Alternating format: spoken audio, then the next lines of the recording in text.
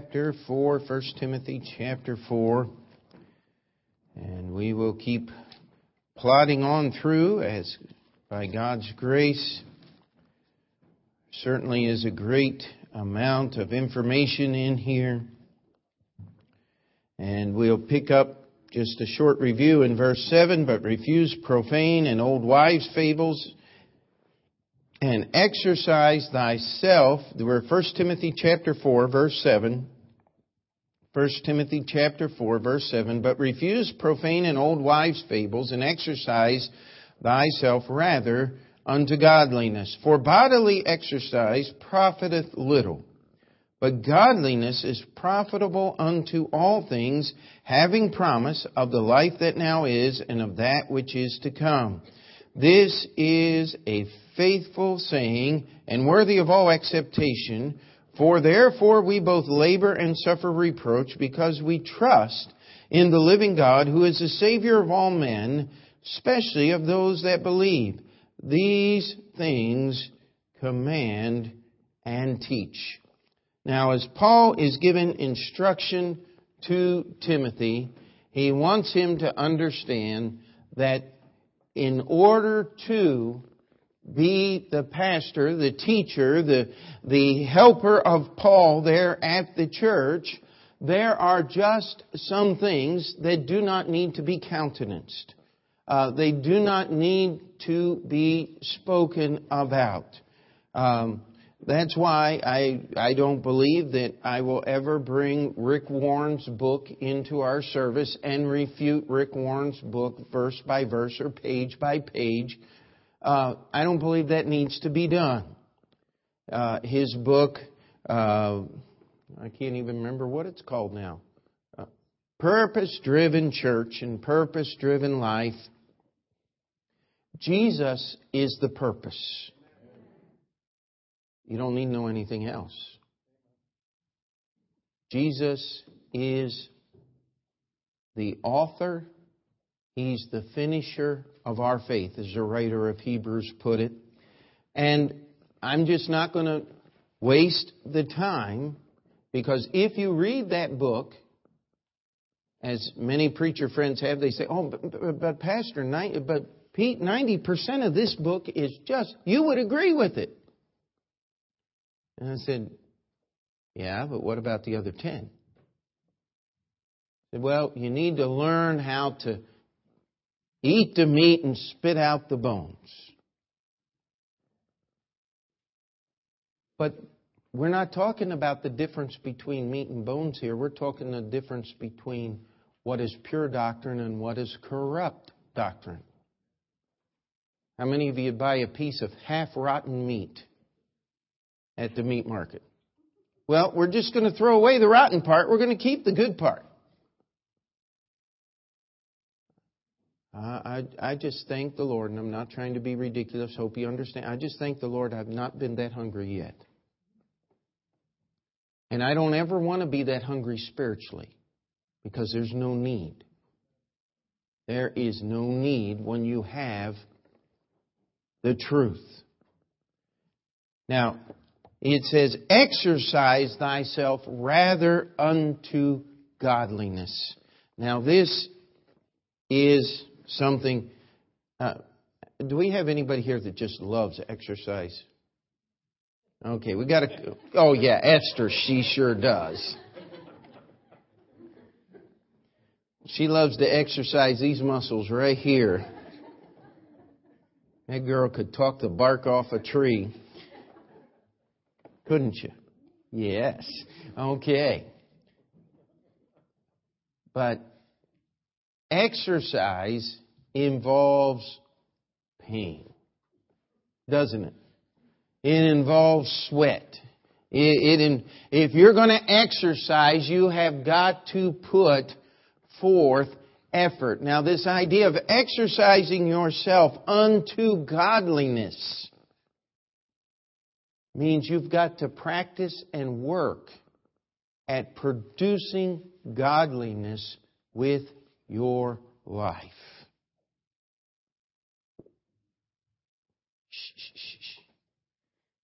She must still be laughing at Daddy's joke. Okay. was hoping she wasn't crying. That would look really bad. But anyway, are we okay now? Yes. Exercise is something that you do because you want to reach a goal. Peter brought home this book, and it talks about how to start out as a weak, normal human being and end up doing one-arm handstand push-ups. That just brings pain to think about it. He said, but Dad, this is good for your joints. I said, yeah, but you got to have enough joint left to make it work. I said, that would kill me.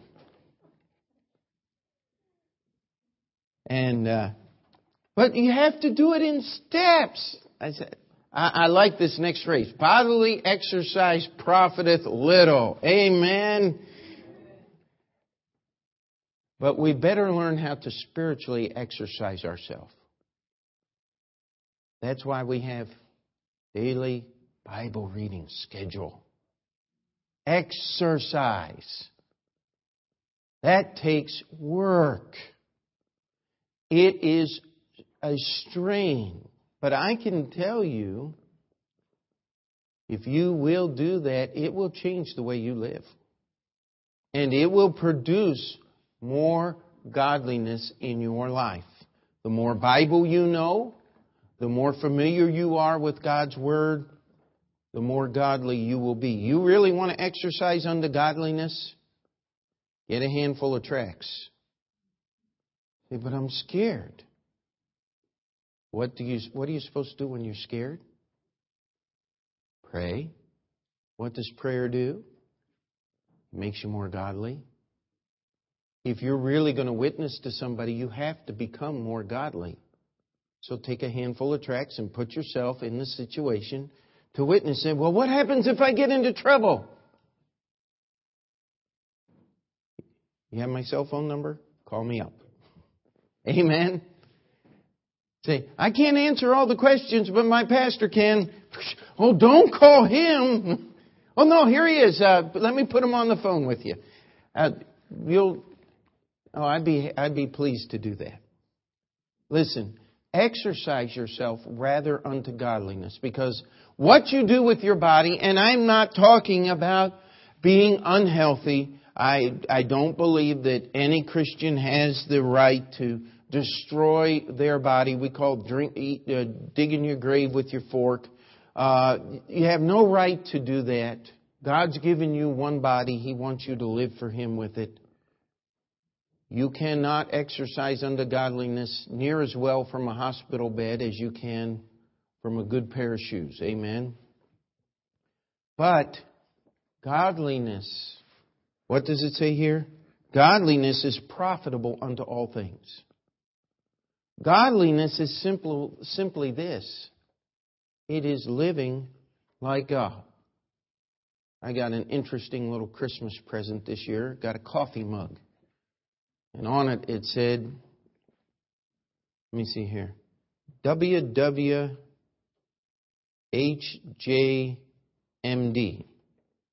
It's what would Jesus have me do? You see, you can't do what Jesus did. That WWJD, what would Jesus do? That doesn't work. The question is, what would Jesus have me do? Because that is how we're supposed to live our lives. Amen? And it says here that godliness is profitable unto all things. The closer you are to the Lord, the more your problems are going to be solved. How many of you struggle with God's will and His direction in your life? What am I supposed... Well, here's a question. A statement. Move toward godliness. Well, you got to make a decision. Am I going to A or B? Well, question is, which one is going to move you closer to godliness? That one will be God's will. Promise you. It's just that simple. Godliness is profitable for all things because godliness has a promise of the life that now is. You look at what's in the Bible. Living your life the Bible way is better than living your life the world's way. Amen?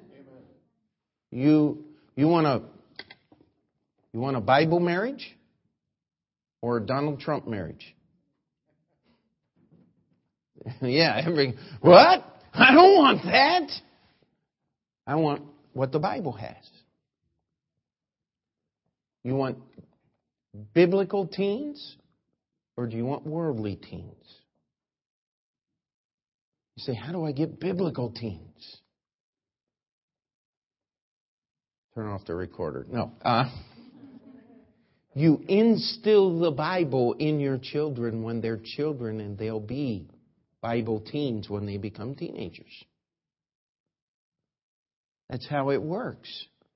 You start when they're little. Someone said, Pastor, when do you start disciplining a child? When you bring them home from the hospital. Unless they're born at home, then you can start right away.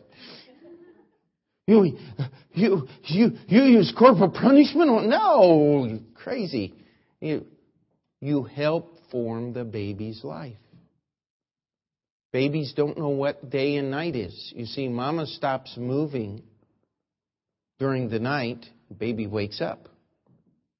While mama's walking around during the day, baby is asleep because he's being rocked or she's being rocked to sleep all day long. So when baby's born, baby does not understand what is night and day. They got it all mixed up. You've got to help them straighten it out.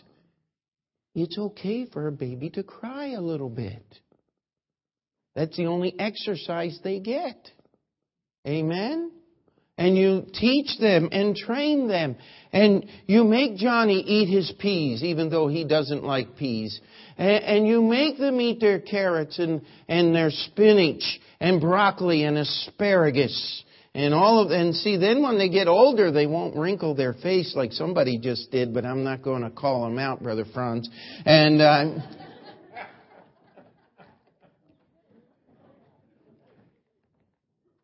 But when they're little is when you work on those things. Because godliness is profitable unto all things. And because it has the promise of this life. The closer I am to God, the more obedient I am to the Lord, the better my life is going to be. The only regrets I have in my life is where I've disobeyed God's Word. I can see now, and I've had just a little bit, as I've used this example many times. Peter's called me back from school, and even this last time we were just together, he made sure he said, and thanked me for being such a mean father.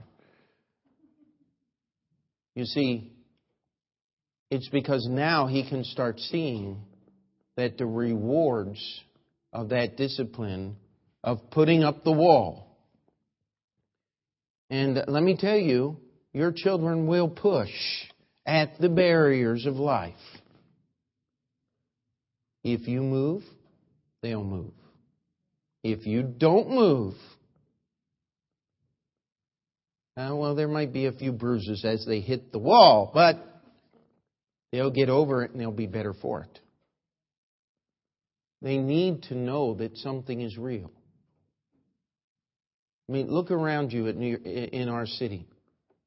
Is anything real today in all the laws and the rules? I mean, this is a no parking zone out here. But if you file the proper paperwork and get a permit from the Department of Transportation, you can park in the no parking zone and not get in trouble and even laugh when the meter maid comes up. You can't write a ticket on that one. Why? Because you got a permit that allows you to... Listen, you hire a high-priced lawyer, and I've heard the young people talk. I've been out on Rikers for a few visits to some of the inmates there. You know, I've never met anyone on Rikers that said, Yeah, I did it. That was really bad. Can't believe how stupid I am. It was all, my friends did it and they're blaming it on me. No, listen. The Bible gives us the direction we need. You live your life the Bible way. And you've got a promise of God's blessing. We're talking about relationships. Peter's kind of jealous. It took Sarah part of one semester to find an admirer, and Peter's been working on it for 3 years. And we gave some count. I said, listen, are you ready to get married? No. Well, then keep the barriers up that God has. If you date the Bible way, you know what the worst thing that happens is? You get a new friend. Is that so bad? But if you don't date the Bible way, you can spend the rest of your life regretting it. These are just a few examples of the promise of the life that now is. But as one clever person termed it, they put it into a bumper sticker, be a Christian, the retirement benefits are out of this world. You get that? You get to go to heaven when you die. Listen, it's the promise of the life that now is and the promise of that which is to come. And by the way, that which is to come is going to last a whole lot longer than that which now is. And this says, this is a faithful saying and worthy of all acceptation. Now this is the Apostle Paul speaking under the influence of the Holy Spirit. He's saying, this is a faithful saying. And I want you to know that this is worthy of your complete understanding. Investigate. I mean, when I talk about things and try to explain them here,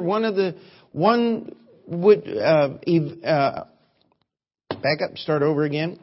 When we talk about things here in the preaching time and talk about these promises of the life that now is, I gave you 2 brief examples. You ought to go home and exercise yourself unto godliness and find some other areas of your life where obeying God's Word has a promise in this life right now.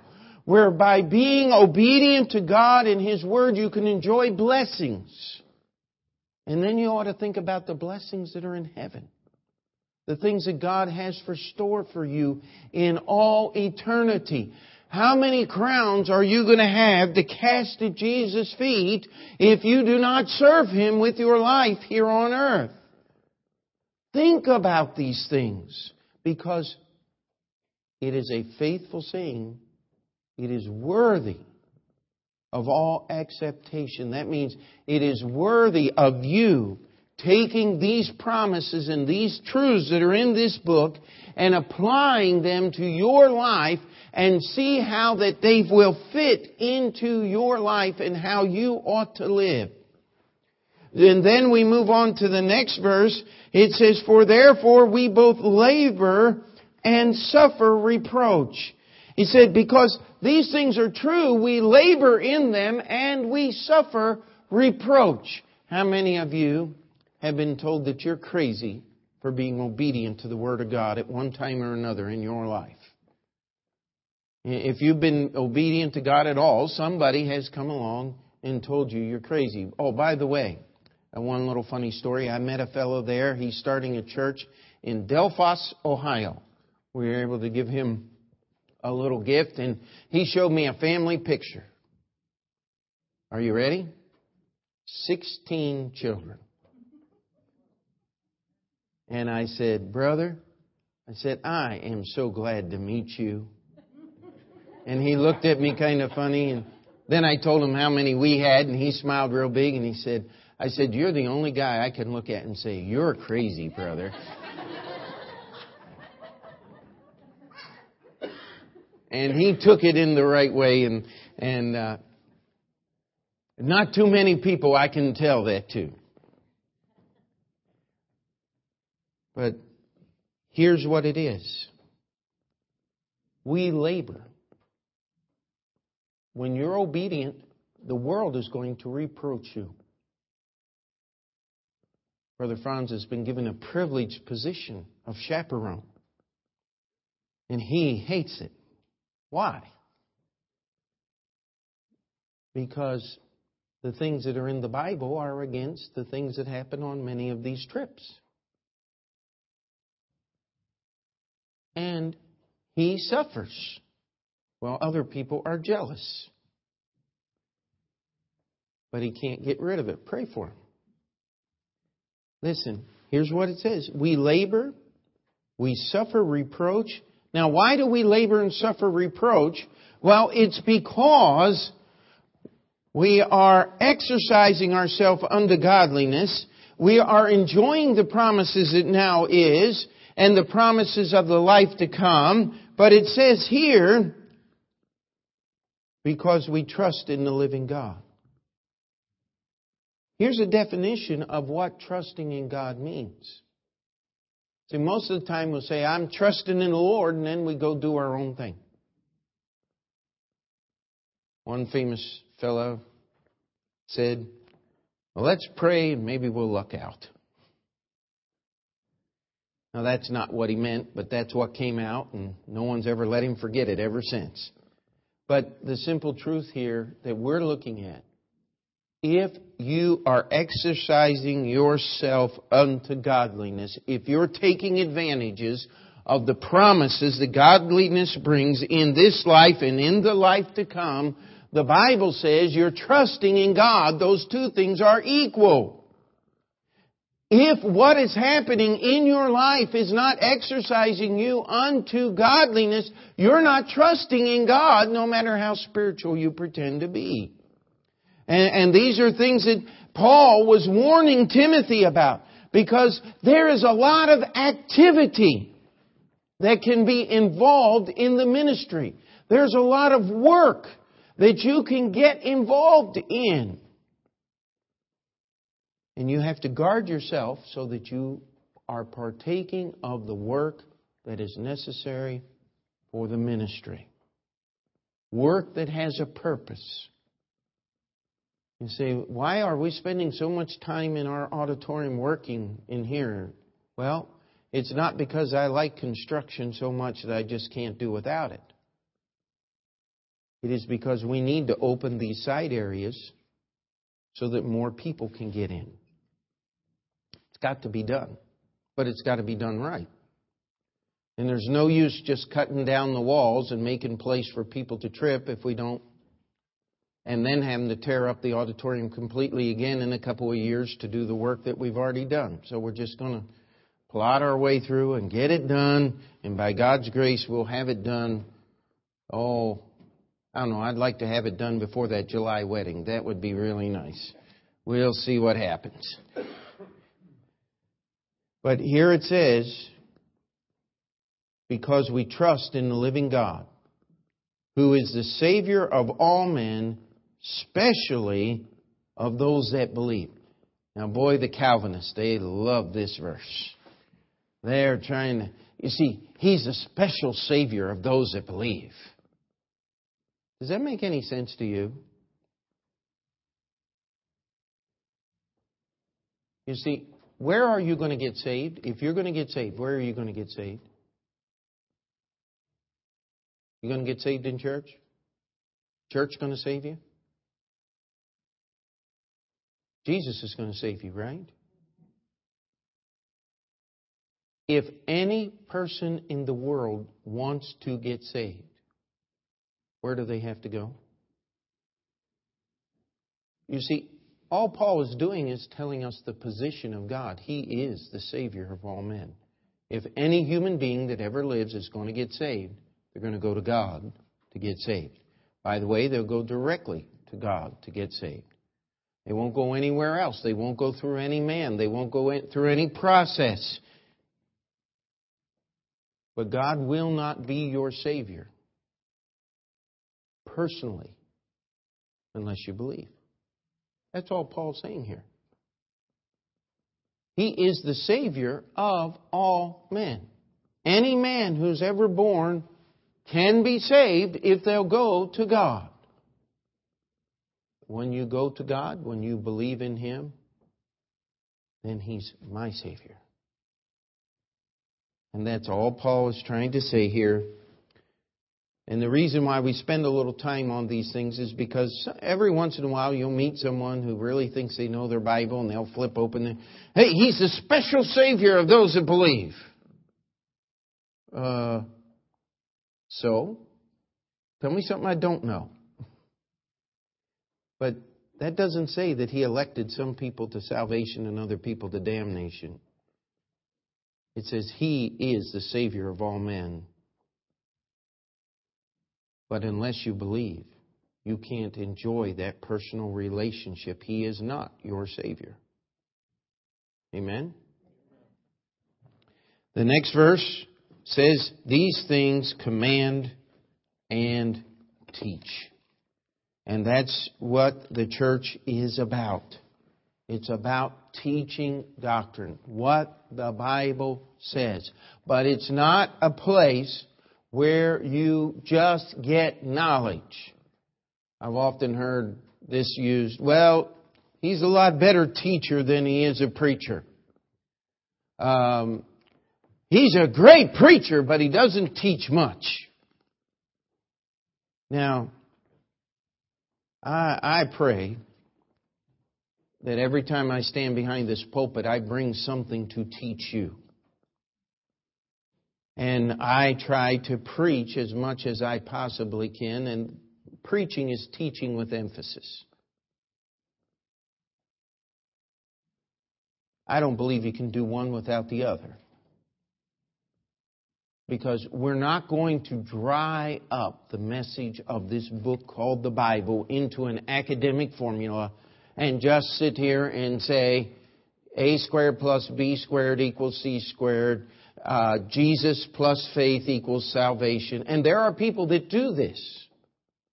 And what do? They minimize the message. What we want to do is we want to teach.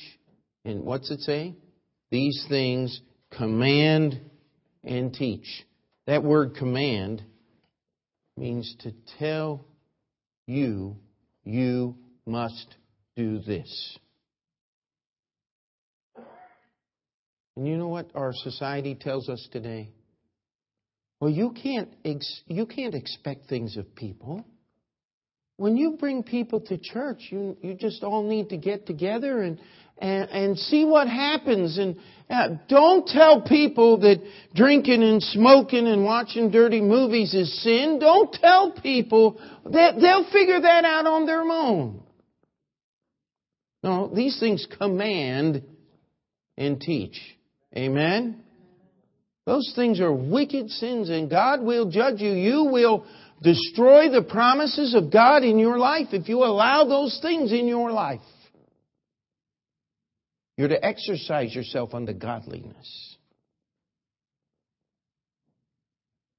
And what we want to do is obey the Word of God. These things command and teach. And so we want to refuse profane and old wives' fables. We want to exercise ourselves unto godliness. This is a faithful saying. Have you accepted it in your life? That's what that word acceptation means. God wants you to put His truth to practice in your daily life. He was telling Timothy, if you don't do this, you're going to get in trouble. If you will do this, if we skip down to the end here, and we're not going to get through the end of this chapter tonight, we're closing down right here. It says, take heed unto thyself unto the doctrine, continue in them, for in doing this thou shalt both save thyself and them that hear thee. Now, he doesn't mean, Timothy, if you obey God's word, you'll get salvation. If you don't obey God's word, you'll lose your salvation. What's He going to save Himself from?